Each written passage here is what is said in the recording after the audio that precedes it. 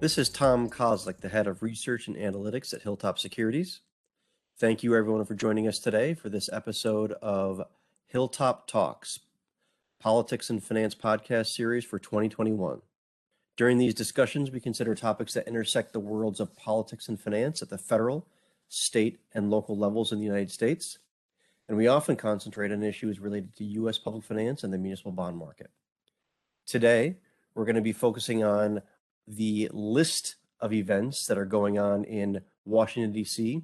as it relates to the federal budget, the debt ceiling, and the Build Back Better social agenda, in addition to the legislation that many are concerned about as it relates to the $1+ trillion bipartisan infrastructure bill.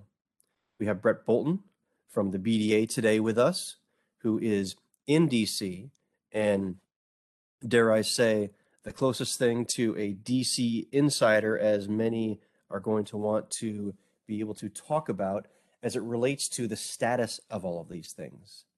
And I think that the best way for us to handle this, Brett, if it's okay with you, is if we just go right down the list of all the things that are going on, discuss where they stand, and discuss the potential impact of how it is that they are likely to impact state and local governments and other observers of the municipal bond market. Welcome, Brett. Thanks for having me, Tom. And I've now become a DC insider, so maybe it's time for me to change careers. But I'm sitting here in DC. I've got at least 8 or 9 tabs pulled up on my laptop here to my left. So the last day of fiscal year 2021 is off to a pretty wild start. So we have a lot of ground to cover. And that's a good point. Let's make sure that we highlight to everyone that we are recording this at about 2:30 Eastern Time on September 30th. And I think that a good lead-in for the first topic to discuss is the status of what it is that lawmakers were planning on doing and what it is that, based on what I can see, they've done as it relates to funding the federal budget. Brett, where are they on that? Sure. So I think this is a good place to start because this is slowing dramatically the infrastructure progress here in DC this week. So we just got word about 30 minutes ago that the Senate passed a short-term continuing resolution to fund the budget for the next 9 weeks. So a CR continuing resolution is just keeping cash flowing, but at the same cap level as the prior budget. So this is truly just a stopgap measure. They're punting the ball into December, so to get past the debt ceiling deadline as well, but this really changes nothing. It just turns this to another day down the road. Yet the government will remain funded tonight into tomorrow, which is a big step for this dysfunctional Congress, to say the least. But the fact of the matter is I think that it's probably important for us to reinforce, because of all of these moving pieces, is that there was a specific deadline that lawmakers had to meet. And they have, in fact, met that deadline where the federal budget is concerned. And at least for, as you mentioned, the next several weeks, the federal budget is not going to be shutting down. They've met that deadline, and it is something that being said, what does that mean for the status of the negotiations between about the bipartisan infrastructure bill and the $3.5 trillion Build Back Better social agenda? There was supposed to be a vote in the House today on that bipartisan infrastructure bill. Is that vote going to happen? Right before we hopped on this, Tom, I was out there catching up on my news, right? So whips in the House, Democratic majority whips, claim that while they do not have the votes at 2:30 this afternoon, they are planning to proceed to vote either later today or early into tomorrow morning. All indications are that the 60+ House Progressive Caucus have enough votes to block this legislation. The BIF, which Speaker Pelosi has been calling it today, so the Bipartisan Infrastructure Framework, but I think that's a pretty good name for it, the BIF. I don't see how it has a way forward today. So looking back since August, when the BIF passed the Senate, It's been sitting in the House. So Democratic leadership, House leadership, plan to use this package, the bipartisan package, as somewhat of a negotiation tool to get the entire caucus behind the robust $3.5 trillion reconciliation package. To get that to happen, House leadership promised a vote on or before September 27th, so 3 days ago, to pass the BIF, the bipartisan package, through the House. Clearly, here we are on September 30th. That date has come and passed, and nothing, and I mean nothing, has happened with the bipartisan infrastructure framework in the House. So the point being here, we've spun the same wheel for the past 3 months, and nothing has happened. So we come to today, another deadline imposed by majority leadership, a self-imposed deadline, if you will. It looks like it's going to fail as well. So I guess today, as we talk, we can get into the specifics of each bill, but this is still a process conversation.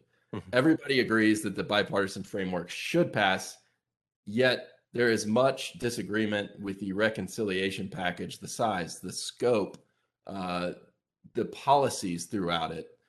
Major disagreements throughout the Democratic caucus that's holding up the bipartisan bill at the same time. It's catfighting at the best, inter-party catfighting at that, progressives versus a much smaller moderate contingent. And it seems like neither side's going to get their way. And at this point in time, it's hard to see a path forward, Tom. Clearly, See, Nancy see, Pelosi. Oh, go ahead. I'm sorry. I was just going to say, so I'm seeing very recent polling data, and from different sources. The numbers that I'm going to cite are from September 17th. The Data for Progress noted that where the bipartisan plan is concerned, 64% of those polled support the bipartisan plan, 24% oppose it. And the Build Back Better agenda isn't supported at quite as high, but there's still 62% support for the Build Back Better agenda and 30% opposed. So there are, from a polling perspective, both of these things are popular. What is it that's holding things up? Why is it that, I guess from outside of talking about the very specific topics, what can you key in on in the Senate and in the House where the key roadblocks are? Absolutely. And just to highlight the popularity of these bills, 69-30 was the Senate vote to pass the bipartisan bill. That's unheard of, considering we can barely pass a budget to keep the government open, Right. and cannot pass That's a good a point. bill to raise the Yeah. debt ceiling. So 69-30 is an extremely popular package, and that should not be forgotten. Yeah, that's a good point. As for the roadblocks, Tom, I'm looking at Joe Manchin, a West Virginia senator, Kristen Sinema, Arizona senator. So both Democrats in the House, both very moderate Democrats. Joe Manchin, state of West Virginia, I think went Donald Trump by 30 percentage points. And as we all know, Arizona was barely blue. So they pride themselves at being a pain to progressives, which good on them. They're representing their constituencies. They're holding this up in the Senate. It came out today, actually, that Joe Manchin back in July proposed a $1.5 trillion cap for the reconciliation budget. He gave Leader Schumer the document, and Leader Schumer signed the document acknowledging that that would be his top line figure that he would agree to vote upon. Now, there are several clauses in the document that will give it a little wiggle room, but that should show you where we are. The progressives claim that $3.5 trillion, the bill the outline that passed the Senate. And these are the progressives in the House. The progressives in the Senate. I'm sorry. I'm saying in the it's- Senate right now. My apologies. Yeah. Mhm. If you ask Budget Chairman Sanders, 3.5 trillion was already a concession, because we forget that he wanted over a $6 trillion bill. So that's where they're at in the Senate. You have the moderates in Manchin wanting 1.5, and then you have the progressives led by Senator Sanders saying that he wanted 6 trillion, so 3.5, I've already given enough. Is already a compromise, right? Exactly. So that's where they're stuck in the Senate.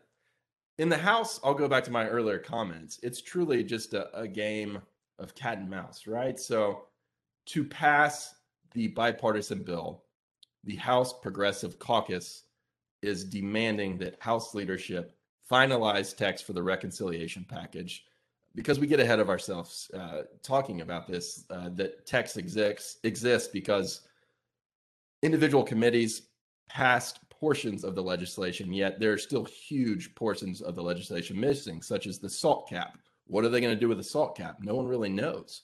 So it's still a draft piece of legislation. It's still a draft piece of legislation that's missing roughly a third of the policy to be included. So they're saying now, until you show me that, until you show me the good faith that you're going to go forward with this $3.5 trillion, we're not going to touch the bipartisan infrastructure framework. That being said, they have come back off, the progressives in the House, their position of we're only going to vote for these both at the same time. Now they're at least giving Speaker Pelosi a little leeway, saying, show us what you're going to do, and we'll vote on the bipartisan infrastructure framework. So some progress has been made behind closed doors. Let's not gloss over that, but there's still a large chasm between the progressive and Democratic caucus in both the House and the Senate. So before we get to the debt ceiling, let's talk about some of the details, some of the public finance friendly elements that were included in the Ways and Means Committee draft a couple of weeks ago that very well could find their way into the $3.5 trillion budget reconciliation package. So if what happens is that $3.5 trillion gets reduced, let's assume it's going to it gets reduced to $1.5 trillion. What do you think is going to happen with those public finance friendly elements? That's the $3.5 trillion question, Tom. I am uncertain, sure, just because we don't know further details. However, because of their overall price tag, the grouping of the 5 or 6 provisions being so minute compared to the overall budget, I think we remain in pretty good shape. Plus, we should not forget that both House Ways and Means Chairman Neal and Senate Finance Chairman Wyden are both longtime advocates for a plethora of muni provisions. So they're clearly pet projects for the chairs of the two committees that matter the most for these provisions. So that automatically puts you in a pretty good spot. As for Manchin's $1.5 trillion outline he provided, there's not much details about the financing provisions that were included in the Ways and Means draft. He was more so focused on energy provisions, as West Virginia is a major coal state, concerns about electronic tax policies, credits, etc., and more so concerned on ensuring that the corporate tax rate would pay for the bill. So he did not get into granular enough detail on public finance provisions. So again, I feel like we're in pretty good shape, especially if it remains in the $2 to $2.5 trillion figure, a figure which I think is probably most likely. There's a strong coalition of lawmakers that are friends of ours, of the industry, meaning, and are big fans of these provisions. Okay. So this week, Secretary Yellen finally put a date on when it is that action is going to need to be taken where the debt ceiling is concerned. She said, I believe it was Tuesday of this week, that the extraordinary measures that the Treasury enacted a few months ago are going to run out and action is going to be needed by October 18th. Correct. Yeah. Have any of the lawmakers on either side in any of these scenarios given us any indication that this is something that they are going to be able to come to an agreement on before that? Or is this going to be another 11th hour showdown like we saw 10 years ago? I need to take a deep breath before I take on that, Tom. That's pretty loaded. So Right. there's multiple avenues, and they all seem pretty, we'll keep it PG, crappy, right? Mhm. So earlier this week, I believe the House passed a continuing resolution tied to a debt ceiling increase and shot that over to the Senate. For bills such as that, they have to beat the filibuster, which takes 60 votes. It did not happen, right? Not a single Republican voted to break filibuster to advance the debt ceiling. So it went back to the House. The House passed the clean CR. The Senate agreed to that today. It'll be signed into law in the coming hours. Apparently, the House, their next step, they're going to pass a clean debt ceiling raise. Punt that over to the Senate. I don't see how it plays out any differently. I assume the Republicans are going to filibuster the bill, and then we're back at square one. Now, maybe somebody knows something that you or I do not know. Maybe 10 Republicans agreed to vote to break cloture, right? And not vote for the final passage of the debt ceiling bill. That's one possibility, but I've yet to see any indications that that is the case. So I hope I'm wrong in that. I hope I wake up in the morning and debt ceiling's cleared and we can move back to infrastructure where you and I want to talk. But chances of that happening, I believe, are slim to none. So then what does the Democratic caucus do? I think the final option, and clearly the option of last resort as leadership has determined it is to include a debt ceiling increase into a reconciliation package. You and I have talked about this at length. And I think, honestly, putting the debt ceiling, amending the reconciliation package that exists currently, while is politically fraught and scary, Democrats would have to pass that bill, which maybe that's the fire they need to actually get this across the finish line in 2021. I've also heard flirtations today, and it has not been confirmed, that maybe they would dumb down this reconciliation bill, maybe put it in the $1.5 trillion range like Joe Manchin wants, include the debt ceiling raise, and then attempt to pass another reconciliation bill with the remaining of the priorities in 2022. Chances of that happening successfully in 2022, I think, are slim to none, as it's going to be a nasty political year in the midterms for House and Senate races. Absolutely nasty. So I cannot imagine much legislating being done. But maybe that's a way they can get through the next 3 weeks. I don't know. There's no clear path today. There has been no clear path over the past few months. Secretary Yellen has been vividly clear about how disastrous this would be and how it continues to creep closer and closer date-wise to today. So I know that doesn't fully answer your question, but I hope that helps to paint a as negative a picture as it actually is here in DC with the debt ceiling, with no true path, no good path forward, at least. No, I mean, the fact of the matter is, as you just said, there doesn't seem to be a clear path. And one of the things that I've heard several times, especially over the last week, is Speaker Pelosi reiterating some statistics that were published by Mark Sandy and his team at Moody's Analytics in a September 21st report titled "Playing a Dangerous Game with a Debt Limit." And just even this morning, I heard Speaker Pelosi say, if they're in, and this is a situation where there'd be a default scenario, where there is not action taken before the 18th. And what it is that Zandy and his team described is a situation where 6 million jobs will be lost. The unemployment rate rises close to 9%. Stock prices are cut by almost a third, and wiping out $15 trillion in household wealth. That's where that number comes from that Speaker Pelosi continues to talk about. And the fact of the matter is that this is one of the other things that Zandy and his team focus on, and I believe this is true as well. Since the U.S. Treasury securities would no longer be risk-free or considered risk-free, future generations of Americans could very well pay a steep economic price, and that's a quote from the report. And I'll tweet out a copy of that report. There's a link to it on their site. Do you think that lawmakers themselves understand the significant financial Okay. No, I can cut you off there. Absolutely No, not. please. Just think about what you just quoted, Tom. Debt will become more expensive over time because the U.S. has lost its full faith and credit, right? But yet we have the folks arguing not to raise the debt ceiling because we spend too much money, yet we're just going to make debt vastly more expensive going forward. There's no logical argument not to pass the debt ceiling. but here we are. So no, sorry to cut you off there. Just I don't think maybe because it has not happened, right? There's no precedent to look back at.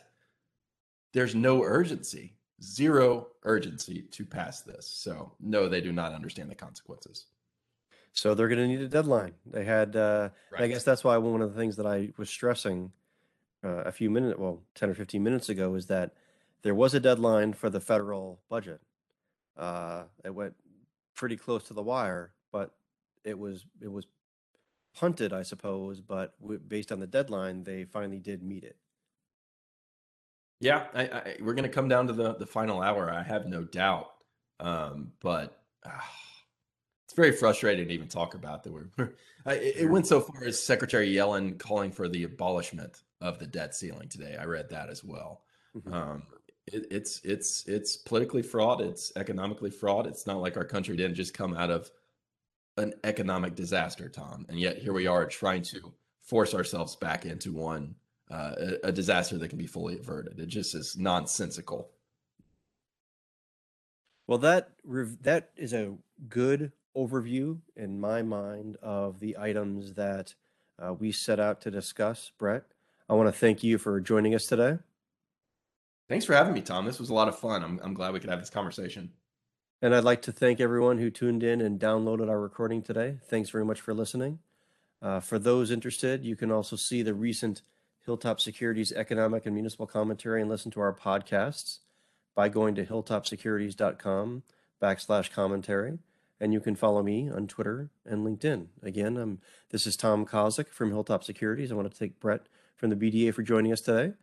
And we will, I think we're going to need to have Brett come back in a couple of weeks before the debt ceiling deadline to review where things are again. Thanks again, Brett. Thanks, Tom.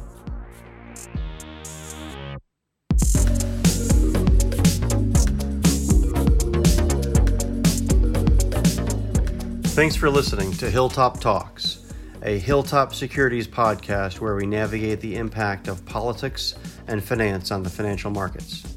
For those interested, you can view our Hilltop Securities economic and municipal commentary by visiting HilltopSecurities.com/municipal-commentary and HilltopSecurities.com/economic-commentary. You can also follow me on Twitter and LinkedIn. Thanks again, everyone, for subscribing, tuning in, and participating. We look forward to bringing you more color in the future on topics that intersect both the world of politics and finance. This has been Tom Kozlik at Hilltop Securities. This communication is intended for educational and informational purposes only and does not constitute legal or investment advice, nor is it an offer or a solicitation of an offer to buy or sell any investment or other specific product or service. Financial transactions may be dependent upon many factors such as, but not limited to, interest rates, tax rates, supply, and change in laws, rules, and regulations, as well as changes in credit quality and rating agency considerations. The effect of such changes in such assumptions may be material and could affect the projected results. Any outcome or result Hilltop Securities or any of its employees may have achieved on behalf of our clients in previous matters does not necessarily indicate similar results can be obtained in the future for current or potential clients. Hilltop Securities makes no claim the use of this communication will assure a successful outcome. For additional information, comments, or questions, please contact Hilltop Securities, Inc. Hilltop Securities is a wholly owned subsidiary of Hilltop Holdings, New York Stock Exchange, ticker symbol HTH. Hilltop Securities is located at 717 North Harwood Street, Dallas, Texas, 75201. Phone number 833-4-HILLTOP, HILLTOP, and is a member of the New York Stock Exchange, the Financial Industry Regulatory Authority, and the Securities Investor Protection Corporation.